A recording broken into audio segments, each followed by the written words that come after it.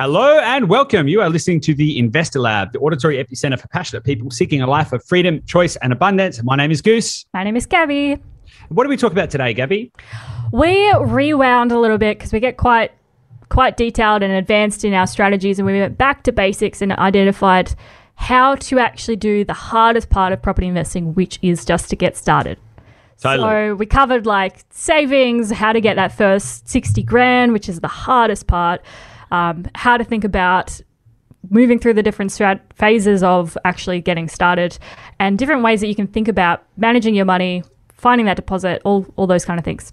Yeah, we also talked about like why would you even bother getting started and what can actually happen if you do get started. And we kind of talked through the basic maths around how to get to, you know, a $100,000 income or a $4 million property portfolio in 10 properties in about 10 to 12 years, starting from a pretty basic point, right? So This is wholly achievable for pretty much anyone. So if you are struggling to get started, or if you're just early in your journey and you're just thinking about this for the first time, or if you know somebody who is maybe in that position, and it really doesn't matter whether that person or you is 20, 30, 40, 50, or 60 years old, it doesn't matter. The stuff we talk about in this episode is going to be impactful and valuable to you too, right? So make sure you share this with somebody who needs it, or if this is you, then listen up and tune in, because we cover a lot of good stuff in this episode. As Gabby said, why would we get started? How to get started?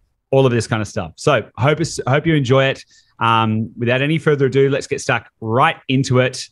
And make sure you share this with somebody else. I think I mentioned that already. So let's get stuck right into it. Share it. Share it. Share it. Awesome, guys. We'll see you on the inside.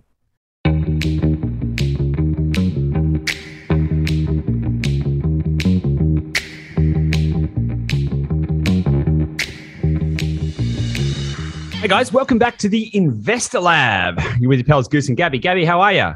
I'm wonderful. How are you? Very well, thanks. Very well. What's been happening? Lots of stuff as usual. Lots of the same but amazing stuff. Good.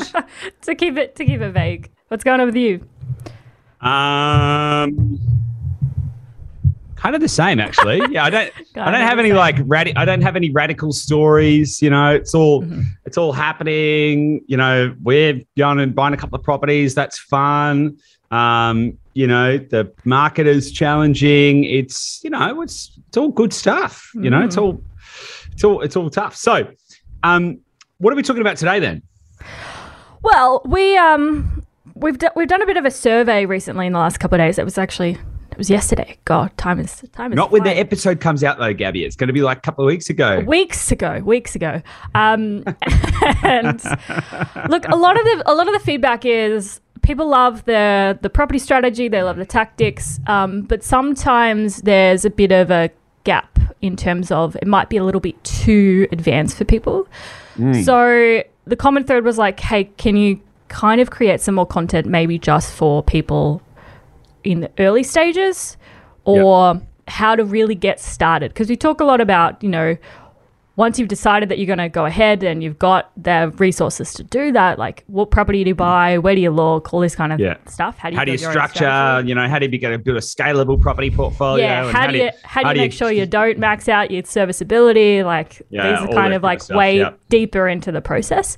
So we just kind of wanted to like rewind right back to the start and just think about like probably the hardest part about property investing, which is getting started, right? It's that very first kind of pulling everything together to buy that first property. Like, what are the challenges and how can we help people get through them?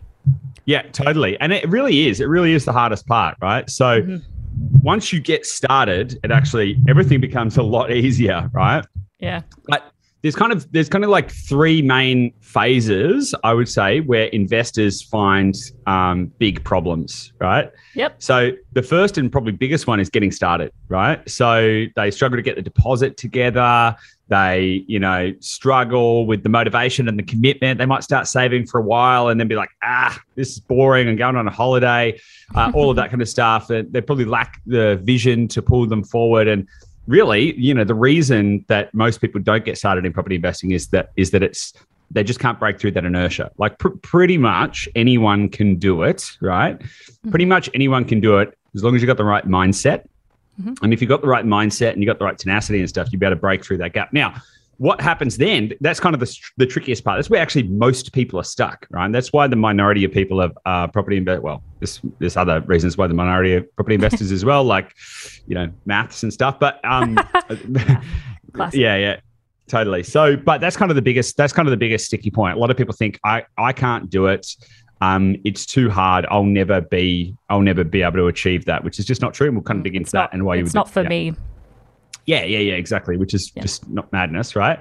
Then the next kind of phase is let's say they've overcome that barrier and they've managed to like break the inertia and then get moving and get some momentum together and all of that kind of stuff. Then they go, right, we're going to go buy a property. And then most of the time, statistics show us that most of the time people get it wrong, right? So they buy the wrong property in the wrong place at the wrong time, right? And they don't actually achieve what they set out to achieve, right? So that's kind of the next big phase, which is obviously where at Dashdot, that's kind of like the big part where we start to help people to avoid that mistake, and we help people through that phase so they buy the right property, right place, right time. But that's where most property investors get stuck, which is why 75% of property investors never get past the very first investment property. It's simple, right? Yep. So that's kind of the second phase where people really run into trouble. And then the third phase is if you have become successful, like a lot of our clients, if you become a successful property investor and you end up with multiple properties and you've got this kind of like big property portfolio, and the goal of most people's property portfolios is to give them time, freedom, and all of this kind of stuff. One of the problems then is you actually then have to work out how to deal with the administrative side of running a portfolio. You've got multiple property managers in multiple states. You've got all of these different obligations and tax and rates and all of this kind of stuff and staying on top of that. So that's kind of the third phase, right? And we're going to be tackling that soon. But this first phase is literally the hardest one, right? The other two phases are kind of like pretty good problems to deal with, to be honest, once you can get past the first phase. So I think this is a great topic to dig into. Where do you want to start? Yeah, so I guess because it's kind of all like a flywheel, right? We use the concept of a flywheel quite a lot, and so a flywheel is like a big metal disc. You think about like a merry-go-round. Like if you were trying to spin a merry-go-round yourself manually, like you can imagine just that initial push, it's like almost feels impossible, right? You're just pushing as hard as you can and it feels like it's not budging at all. And this is kind of what saving, when you first kind of decide like, I should maybe start saving for a house deposit, because that's what people do, right? You can kind of like, you feel that push and it's not going anywhere and you're losing like, should I even keep trying, all that kind of stuff. But then gradually at some point it'll start to shift a little bit, just a little bit at a time, and then gradually if you keep sticking at it, it gets easier and easier, and then suddenly this flywheel is spinning around itself and you barely like have to keep it moving. You just kind of keep guiding it around and it just keeps going. So this is really that first like really tough push trying to get it off the ground. And so I guess part of that is also, as you touched on, it's the mindset, right? So if you don't have a strong enough mindset yourself and the vision for why you are doing this, there's a chance that you will try and then you'll, like you said, decide, this is too hard, I'll just go on a holiday instead and just put my savings into that. So I guess if we just start at like, why should people get started? Like, why should they go through this challenge and this real dirty, heavy kind of time when you're just saving and you can't really see why you're doing it? Why do you think people should get started at all? Yeah, it's a great question, right? And so I think, I woke up very early this morning and I did some maths, right, in preparation. As you do. Yeah, just cranked out some spreadsheets really quickly in preparation for this. But this is really interesting to kind of think about the savings piece first. Like, so we'll come back to why, right? We'll talk about that in a second. But it's really interesting to think about the savings piece, because saving is really hard for most people, right? Yeah. Yep. The maths I did this morning was based around. Look, let's get into it. So why? So I'm going to circle back to this, right? The average median wage is about $80,000, right? Which may be a lot more than most people when they are just starting their portfolio, right? So, just want to be really clear about a couple of things that we talked about in this episode, right? Number one, it's very basic maths designed to give you an understanding. Number two, it's not financial advice. Number three, your circumstances may be different, but that doesn't mean that it's impossible for you. And we're going to talk about how you can achieve all this stuff too, right? But using the national median national average wage of about $80,000, right? If you can save 40% of your wage, right, which I can tell you, a few years ago, I was saving 0% of my wage. I'd literally just spend it all and then get the next paycheck and then spend all of that. You know, I was like, what is the point, right? Because I could never see where I was trying to get to. But let's just say you can save 40% of your salary. That's about $32,000 a year. And over 2 years, that would work out to be about $64,000. Now, if you can buy a $300,000 property, you're going to need roughly 50 to 60 grand cash, right? Now, we'll use, for the purposes of this kind of explanation, we'll use $60,000, right? Because if you break the inertia and then you want to get to, and you're going to have the next problem, which is going to be how to find the right property, you might want to pay for some help, right? So 60 grand would probably, you know, incorporate, you know, the service fees of someone like Dashdot and stuff like that as well. So let's use the 60 grand as well. So we're kind of using more real figures too, right? So now property doesn't double every 7 years, right? People talk, property doubles every 7 years and all of that kind of stuff. It doesn't really, right? If you use the average annual compound annual growth rate of property in Australia for the last 25 years, it's about 6.8%, right? So we're going to be using really general maths here. So if you've got $60,000, you can buy roughly a $300,000 property.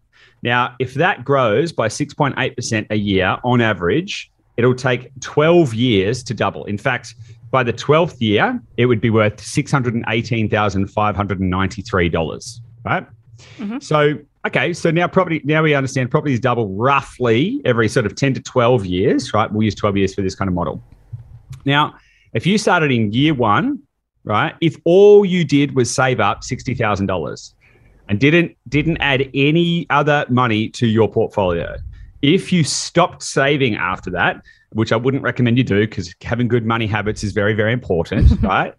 But if you only got together that 60 grand, right, and you bought the first property in year one at $300,000, it would take, and if it grew at the average rate of 6.8%, right, it would in year 4 have built enough equity for you to be able to buy another $300,000 property. Now, one of the things I'm not taking into consideration in this example is borrowing capacity limits. Okay. So again, I'm just trying to illustrate what can happen and why you would do it, right? The math. So yeah. So if you started with $60,000, right, you bought a $300,000 property, 4 years, and you contributed nothing else to your portfolio, and we're not factoring any cash flow, just the average growth rate. In year 4, you'd be able to buy property number 2. And then if we follow the same logic, that the second $300,000 property is also growing at 6.8% a year and everything like that. In year 6, you would be able to buy property number 3. And then in year 7, you would be able to buy property number 4. And then in year 8, you'd be able to buy property number 5. And then in year 9, you'd be able to buy property number 6, right? So that's 9 years and 6 properties. And all you've put into the portfolio is $60,000, right?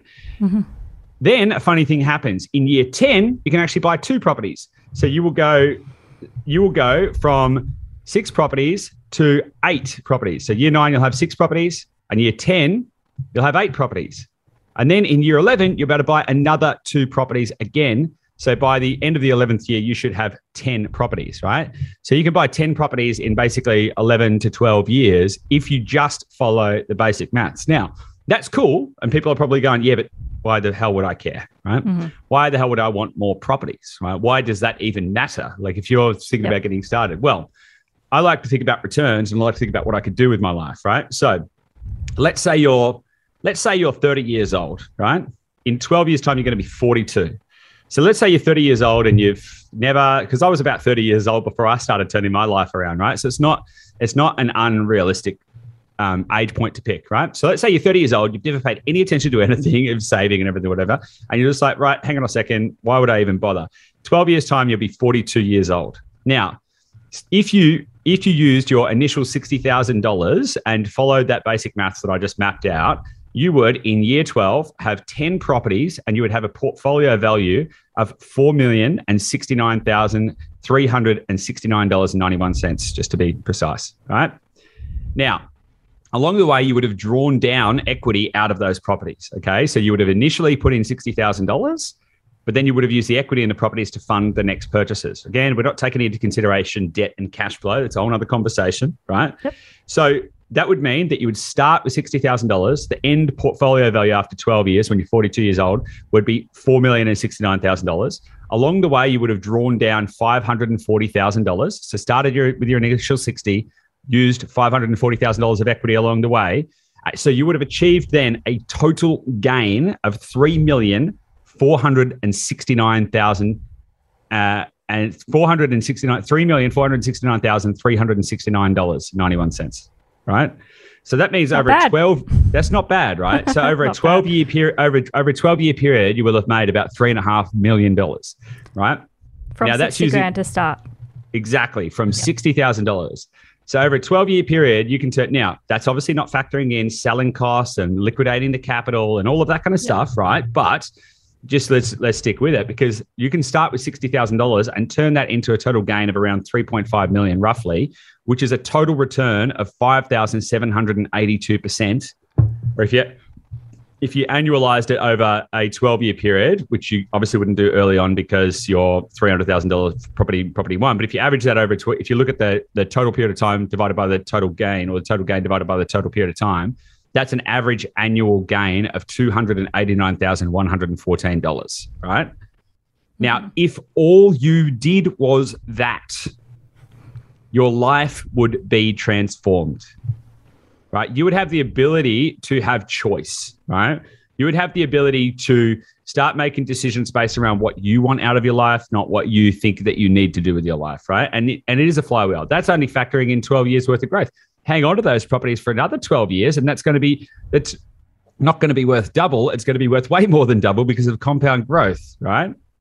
Yep. So, it has the ability, like even just starting small and even just doing it basic, right, has the ability to transform your life in a relatively short period of time, right? Yeah. If you can go from zero at age 30 or age 20, right? Imagine if you started this at 20 years old, and by the time you're 32, you've made $3.5 million. You are definitely going to be setting yourself up for a better life. You're going to have the ability to travel, the ability to continue to invest, maybe the ability to use that capital to start a business, that you really want to do. That's going to give you the ability to make the decisions that you want with your life without having to, necessarily work for a wage for the rest of your life. You could, if all you did was, you could then, there's loads of things you could do. You could keep that property portfolio and just keep it forever. And, there's loads of ways you can kind of tap into the gains and the cash flow. You could sell the whole portfolio and then take all of that money minus the selling costs and capital gains, right? But take all of the leftover money, reinvest that in high dividend shares, just for pure cash flow, for example. There's loads of different things that you could do that you might never have to work again, right? Yeah. Yeah, and that's so in that example as well, like that's purely on appreciation, right? Capital growth as well. Correct. So that's not even factoring in any net yield or cash flow that you're generating. So, because I think particularly like comparing property with other asset classes, when people think about, all right, I'm starting to save this money, do I buy property or do I put it into shares? Like, what do I do with it? Do I put it into super? Do I do something else with it? Bitcoin, crypto, whatever. And usually people kind of come back and they go, okay, well, where am I going to get the best yield, right? Because I just think about the short-term cash flow. And so a lot of people early on might have like a cash flow goal of like, I want to replace my income in 10 years, That's a common goal for people to have. And so if you have, these assets that you just talked about in this example, you're getting that appreciation right over time by selecting correctly. But then if you're also getting good positive cash flow where you can, that is gradually building up and giving you passive income to literally start replacing your day job, right? Over time, that's going to start, instead of working 5 days a week now, in a couple of years, you might be able to go to 4 days a week, and then you can go to 3 days a week. And then suddenly you've got this asset base that you can liquidate or leverage out of to fund the life that you want, but then you've also got this cash flow on top of it that is literally paying you a wage in lieu of working for a wage. Totally. And so it's probably important to point out, right? If you are starting with $60,000 only and you don't put anything else into your portfolio and your focus is on how do I grow my portfolio as much as possible, cash flow is not going to be the goal, right? Yep. So the likelihood is you would be sacrificing net cash flow in favor of building up your net worth, right? And that is a totally relevant and rational and reasonable thing to do, particularly if you are like you're either borrowing capacity deficient or capital deficient. So if you're capital deficient, right, you focus on building up capital. Now, if you got to the end of year 12 and then sold down half of your portfolio to pay out the other half, right, and let's just say you were getting a 5% yield on $2 million worth of property, or even a 2.5% net yield on $2 million worth of property, you would be making, let me just do the quick maths.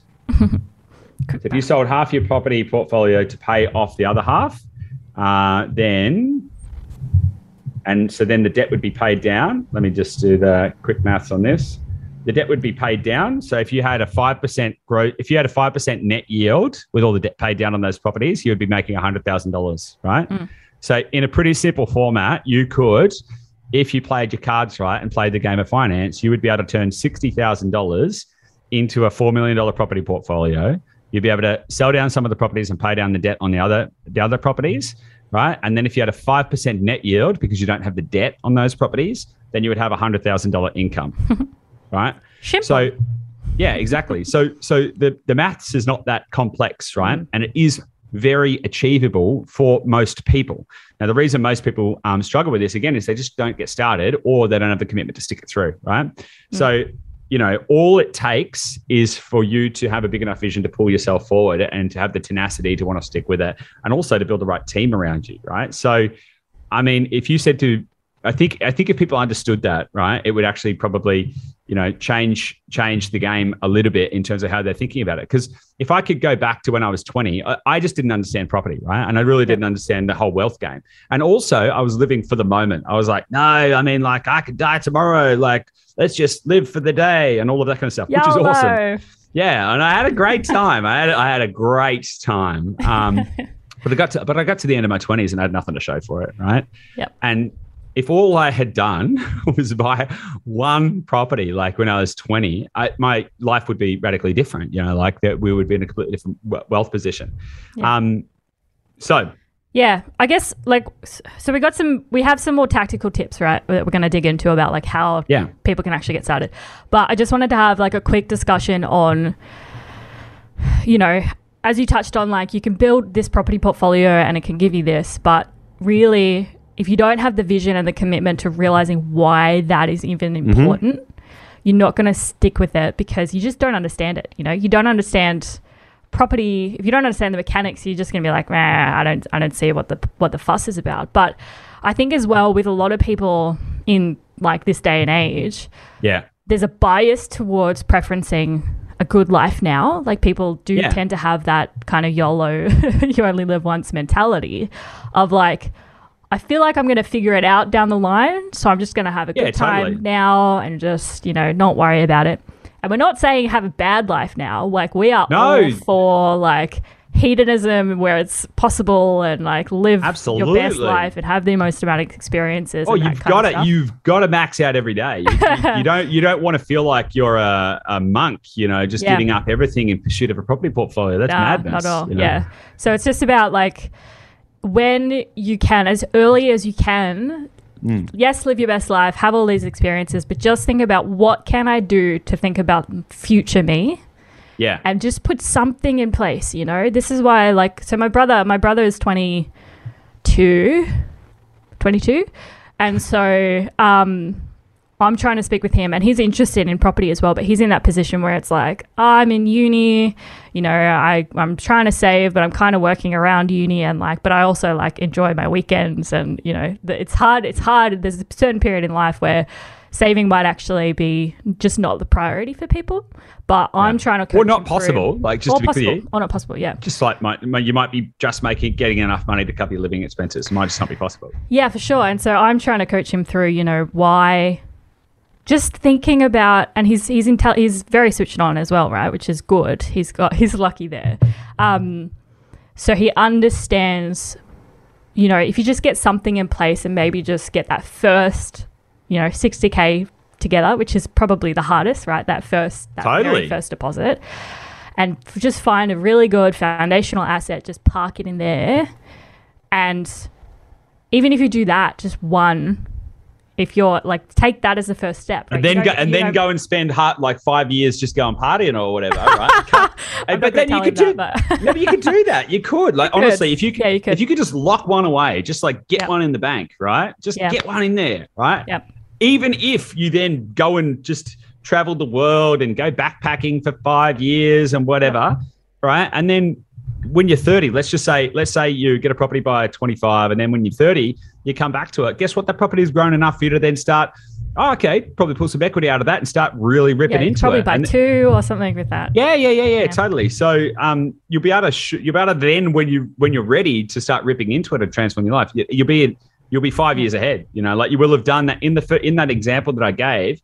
If you buy one property, it's going to take you to the fourth year to be able to get the second property, right? Yep. So, you could buy a property and then just go party for 4 years and come back and like, has it risen enough? Like, come on, Go to all the full moon parties you want. Exactly. Yeah, so look, in that story, I'm talking about like early 20s, right? So that's kind of my advice. And when I was in my early 20s as well, like I had that vision, but I didn't quite have the commitment and the discipline to actually see it through. And just other stuff in my, like what I thought was going to be my career was taking over, like where my focus was. And I was very much in the present at that point in time. So that's kind of where my advice is now for people in their early 20s or even their teens, right? To just start thinking about this. And I hope a lot of this content that we create is inspirational enough to show you that it's worth it, like the work is worth it. But it also applies, like if you're not in your early 20s, like they say, like the best time to buy property was yesterday, the second best time is 20 years ago was the best time, the second best time is today. So if you haven't bought a property before and you're listening to this and you're like, I'm in like my 30s, 40s, 50s, 60s. Yeah, it still works, right? It still works. Like it's still, you're still going to have these challenges You can do it in 12 years, right? You can do it in 12 years without having to keep, pumping more, providing you've got enough borrowing capacity and all of these other kind of things, right? Yeah. So you can actually go way faster than that. You can actually probably achieve your financial goals in 5 to 10 years, depending on your circumstances, depending on how much capital you're starting with, what your borrowing capacity is, and what your savings rate is, right? Yep. So even if you're 40 or 50, that doesn't mean, I should have started when I was 20 or 30. That doesn't mean that at all. It just means that you need to lean in a little bit harder, right? So if you're able to, so the maths that we showed was like coming up with the first 60 grand and then not putting anything else in.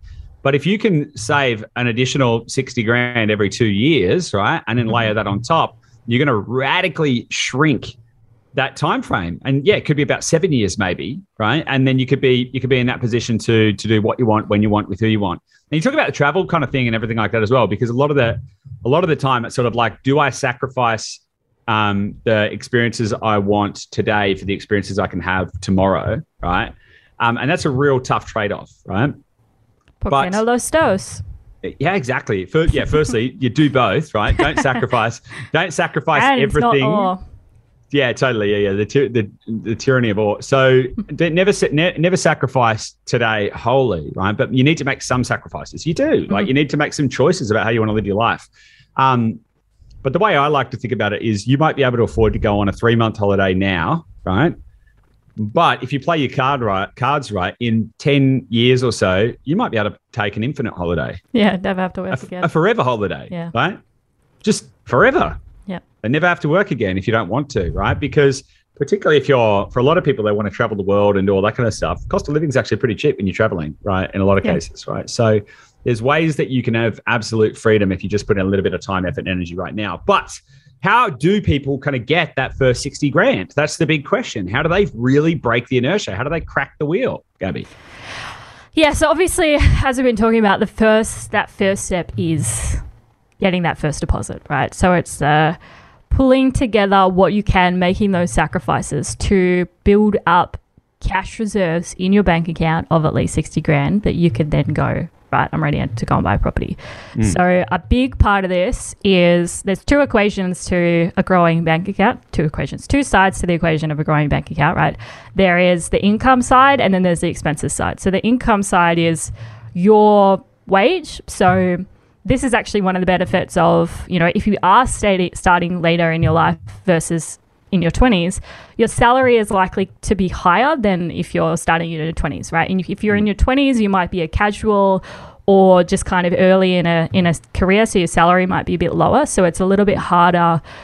Kids, like, depending where you live as well, cost of living factored in there. So it might be a little bit harder in that sense versus if you're later in life, your salary, generally speaking, goes up over time. So you might have more disposable income that you can. Or it might be higher income, not necessarily disposable, because a lot of people, they increase their expenses when it goes up, right? True. When their income goes up, true? Yeah, income creep. Yeah. So you can, there's that side of the equation is the income, right? A lot of people, if you work for someone else, you don't have a whole lot of control over that income side of the equation, right? Because somebody else decides what your salary is.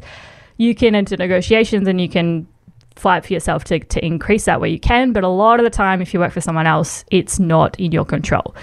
So what you can control is the expenses side, right? So you have your income less your expenses is your net position, right? Your net cash that will build up over time. So in terms of managing expenses, again, it's about that choosing what you're going to sacrifice now, understanding that you're helping your future self to never be able to work again at some point in 10 years or something. So, I mean, you really just kind of need to do a bit of an audit on where your money is going as a first step. So do I eat out every weekend? I know particularly as like people are starting to get more freedom now, it's like people are going to be just running around eating out every single meal because they can, because people have like not been able to, which is totally fine. That's your prerogative. But just thinking about having a bit of self-awareness, having a lot of self-awareness helps with money management. And it's just about where is my money going, doing a bit of an audit, maybe look back at like the last month or looking forward, track a couple of months of expenses so that you can go, right, I earn, easy math, I'm going to say 100 grand a year, but 50% of that, 50 grand goes to eating out. Like, that's substantial. Totally. Do I need to eat out all the time? Why do I eat out? Well, I eat out because I like the different experience. I like, I just like going to a different place.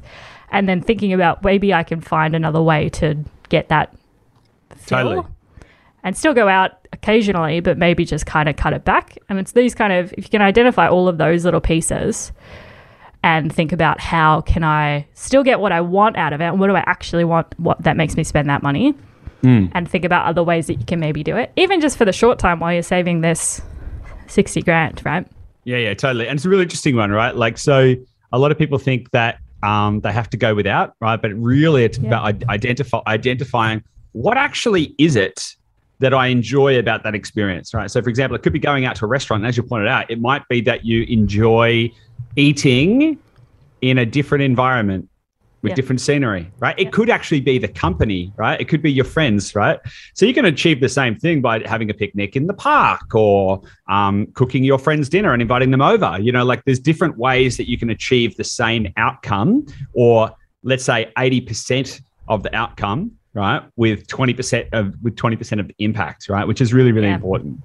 And with that as well, like I think, because I think a lot of particularly younger people, there's a lot of like peer pressure as well, and there's a lot of like, I just want to be included in the group. I want to be part of my peers. I don't want them to judge me. So if you've got friends that are not on the same journey as you, firstly, amazing opportunity for you to help them set themselves up to be able to educate them on property and saving and wealth building and that kind of thing, but also not to get caught in the judgment that you will receive from others. Because if you're the only one in your tribe that is prioritizing your future self, it's going to feel uncomfortable. People are going to be like, oh, we're going for a picnic. Can't we just go out for a meal? And you're going to be like, oh shit, okay, maybe I should.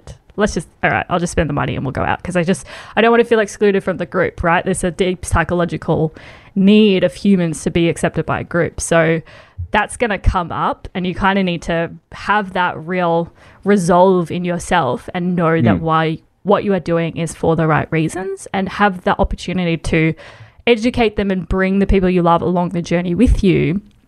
And again, it doesn't mean just like only go for picnics, right? Still go out for meals. It's just about, exactly. Go out for meals, do all that kind of stuff, right? But it's about being sensible with it, right? Because expense creep is a real thing, right? And you can end up blowing all your money on dumb shit that you probably don't need, right?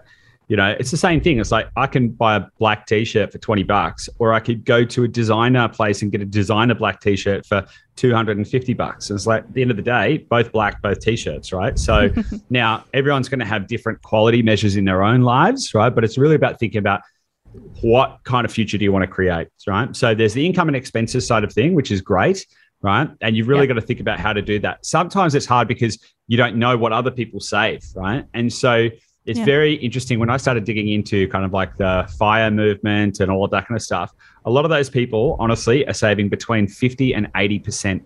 In fact, some of those people are saving 80%. The ones that do it really hardcore. Yeah, totally. 80%, saving 80% of your salary. To me, that seems a little like on the high end to me, but it really depends, right? So I think a really good target to aim for most people is 50%. If you can aim for 50%, 40 to 50% of your salary, right, or your income, whatever that is, put that aside, then the rest of the money, spend it however you want, right? So if you're earning $1,000 a week, right, so let's just say, if you're earning $1,000 a week, or your take-home pay is $1,000 a week, that'd put you on about a $64,000 salary or something like that. So if you're taking home $1,000 a week, right? If you can put $500 of that away every week, that's going to make a huge impact. And you got $500 left for rent, food, entertainment, all that kind of stuff, and you could literally just spend like crazy. Spend every last dollar of it. You don't even need to think about like, oh, can I afford it? You just have it in a way that you just go, I'm going to blow it, right? It's up to me. I'd spend it all on whiskey if I want. Who cares, right? As long as you obviously don't, as long as you pay your rent, right? Responsible drinking, guys.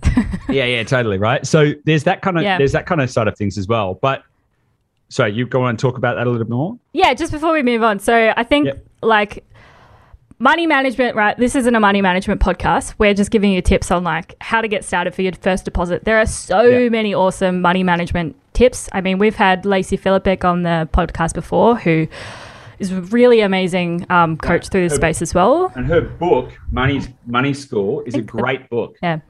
Yeah. So this is really foundational, like understanding money and how to use your cash and that kind of stuff. But there's heaps of other podcasts to listen to, dive in, that'll give you way more tactical like tips. It'll give you like ratios of, you know, depending on where you are in life, like what kind of percentages should I save? Because you're right, there's when you're starting out, if you're a lone wolf just kind of like doing it on your own, you don't really know how much to save, you know. So 50%, depending on how quickly you want to get started, is awesome. Whereas like for some people, just getting 10%, you know, they might have a lower salary, they might earn less. So just starting that habit of getting the 10%.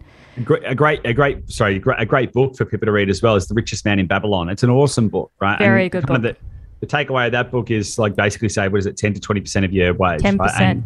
But building that as a habit for life, every single dollar. And my mum actually instilled this in me and my brother when we were very young. It's like as soon as you receive a dollar of income, park 10% of that, whatever that is, in another bank account, and then don't touch it.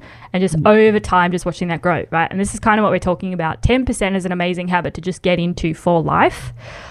If you're saving for a specific purpose, such as a house deposit, increasing that where you can, but still having a minimum that you will never break for as long as you can, right? Because the self-confidence and the self-esteem that comes from that as well, seeing the bank account grow, you're just like, yeah, I'm crushing it. Look at all this money that I'm saving from my own self-discipline.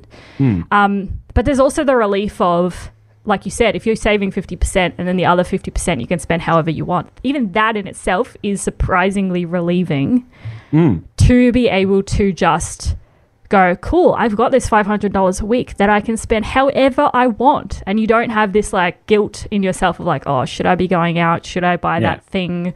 You know, that's quite relieving as well. So you kind of got this dual self-esteem boost happening when you start putting these processes in place. 100%, 100%. And that helps to build up that mindset as well, that mindset of success.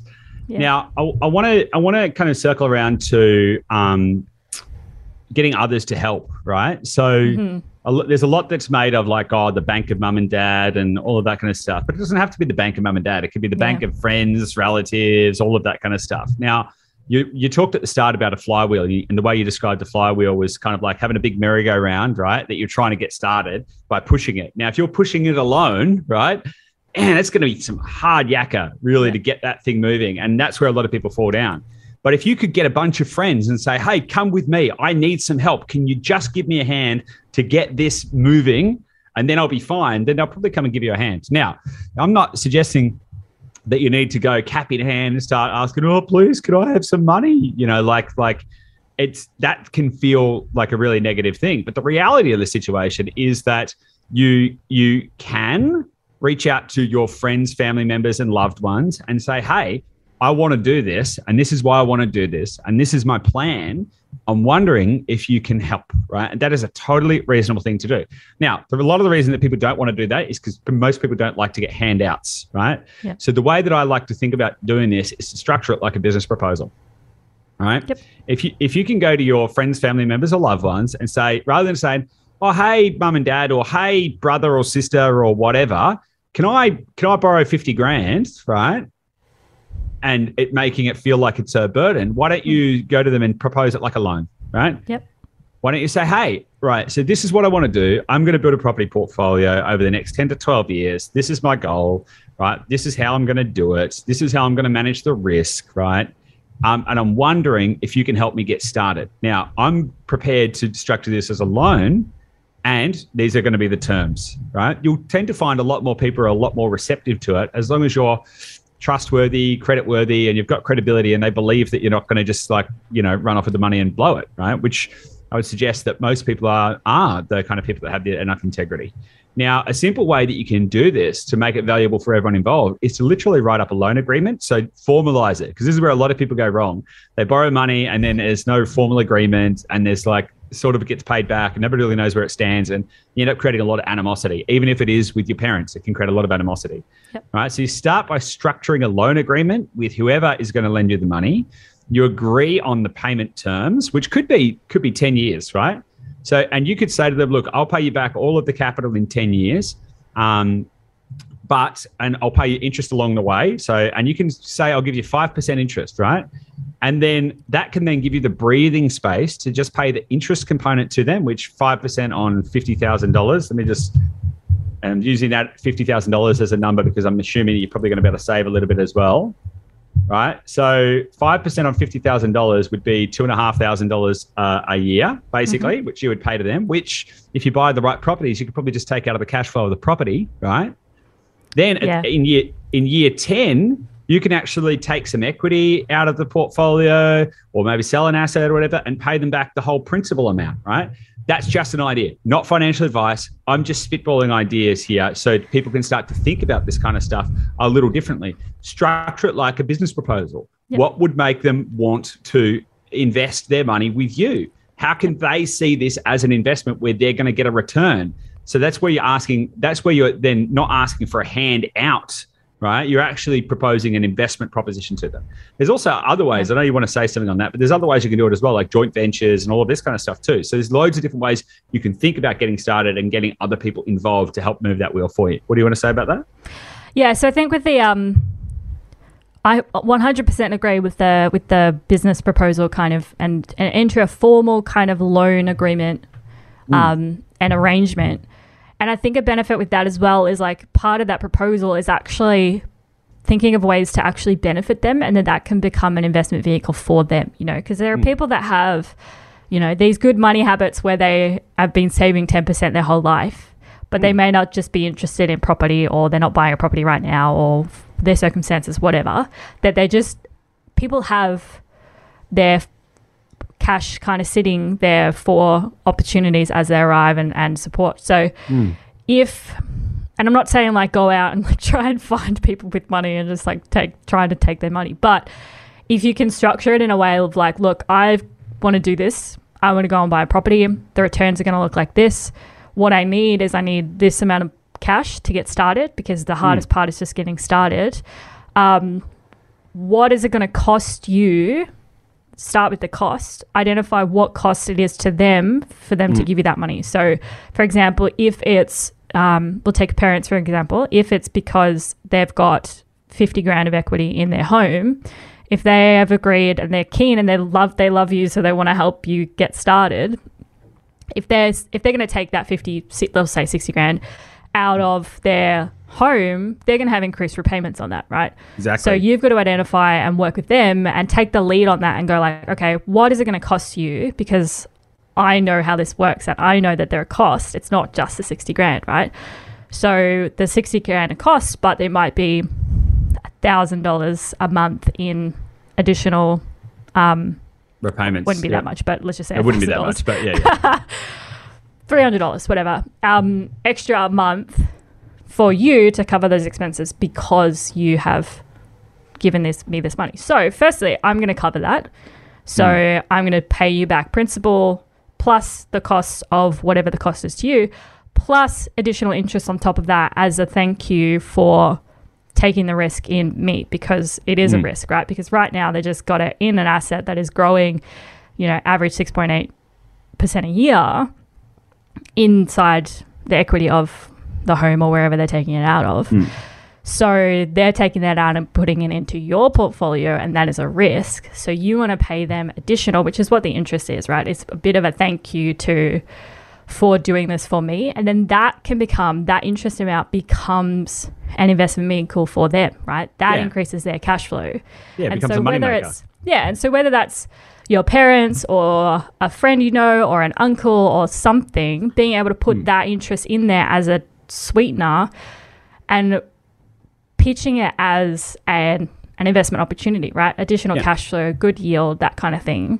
That becomes a bit of a no-brainer for people because they're like, okay, I've got my cash sitting here and it's doing not much, whereas I can give it to you, who I trust, and it's going to actually return me cash flow. Cool. They might make a 2%. They might make a 2% spread, right, on the cost of debt versus what you pay back, right? They might make a 2% spread, but I mean, what are you getting in the bank? About 0.1, right, or 0.01, right? So 2% spread is a lot better than they're going to get in a savings account for a start. And again, this should be structured as a way to help you get started, right? And it should be structured as a business deal. Now, there are also things that you can do to de-risk the position, because a lot of people are like, well, yeah, but it's a lot of money and there's a lot of risk and I don't know, right? You can do things like put a caveat on the first property, right? So that they can have basically a caveat over the property that says, if you sell it, then you got to pay them back the money first and stuff like that. So there's ways that you can really get creative about this, because I think there's a lot of so the savings piece is awesome and important, and good money management skills are critical to success in whatever field of life or whatever area of life you want to pursue. But looking for some capital to get started can often feel a bit icky and a bit awkward, like, oh, I don't want to go and ask people for money, right? But if you can just reframe this and say, hey, look, this is where we're at. This is the research we've done. This is what we want to achieve. This is where we want to go. We're looking for this much capital. I'm wondering if you're interested in investing. Here's how we're going to protect your downside risk. This is what the returns are going to look like. You'll have all your money back by X date, et cetera, et cetera, et cetera. Here's all of the risk protection. This is how you're going to get the money even if I lose my job. Here's how, all of this kind of stuff, right? And structure to them and put it to people in that way. I think you actually find that a lot of people are quite receptive to it. Now, not everyone is going to have $50,000 to put towards it, but maybe someone's got 10 grand and maybe another person's got 15 grand, and maybe it's enough to get you started, right? And getting started is the hardest part. So if you can lean in and apply a little bit more effort into that area, the flywheel will start to turn and you will transform your life. So it's really about having that resilience to kind of like, get a little awkward at the start. Get out of your get out of your comfort zone, Yeah, on that ickiness as well, like it definitely comes up. Most people probably hear this and go, yeah, I get it intellectually, but I'm just not ready to have those kind of conversations. I just rather like slog it out and do it myself. And I think it's largely as well, like, I don't know, Australians' tall poppy syndrome of like, we don't want to be prioritizing our own success and our own wealth by asking other people. But it's like if you're in a situation where you feel icky about it, it's probably because it's not a balanced proposal. It's not a balanced negotiation. So even when and property gets a really bad rap when people have success in property and they've got a few portfolios. Like trolls will come back and be like, oh yeah, but banker mum and dad and you just got handouts and like not everyone's as fortunate as you guys, which is true. Like if we're in a position to be buying multiple properties, we are very, very fortunate and we do need to remember that. But if you are starting from the position of borrowing, right, having a loan agreement with your parents or whoever else, if you feel icky about it because they're just kind of giving it to you, you need to put in place something. Yeah, you haven't made the deal good enough. It's not a win-win, right? Our whole principle in putting deals together is that it needs to be a win-win. Like you need to both feel awesome about this arrangement to not feel weird about it. There should be no animosity. If you just feel like, your parents have offered to give you a fucking amazing, right? If they've offered to just give you some funds, because a lot of parents, that is quite an ingrained thing that parents want to do for their children is they save their own money so that one day they can gift their children something to help with a house, right? That's a natural thing for parents to want to do. So if it gets to a point where they do that and you feel weird about it, call it then and don't accept it until you've figured out, like, what can I do for you? Like, I don't feel comfortable with this. No one wants to feel like a burden, right? No. I couldn't imagine anything worse than just saying, woe is me. Can I have a handout? No way. Like, that's not very empowering, right? That's not an empowering state of mind. Yeah, but it's even if they, offer it to you as well. And then a lot of the parents as well will just go like, I don't want anything. Just take it. I've been working all my life to give you this. Like, just take it. And if you do reach that agreement and amazingly they just won't accept anything else, like, you are very lucky and thank them endlessly and look after them for the rest of their days. That's their insurance policy. That's like the don't forget me when I'm old, right? Because, that's their insurance policy. So, look, I'm really mindful of time, Gabby. Cool.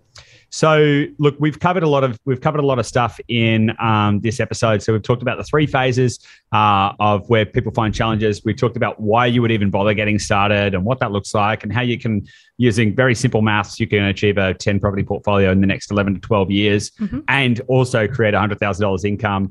Now, we've talked about also the savings plans, like how to start thinking about money management and how to put that together, and also how to go out and find additional capital if you need a kind of a bit of a booster pack, right? Something that's going to like kickstart your property portfolio.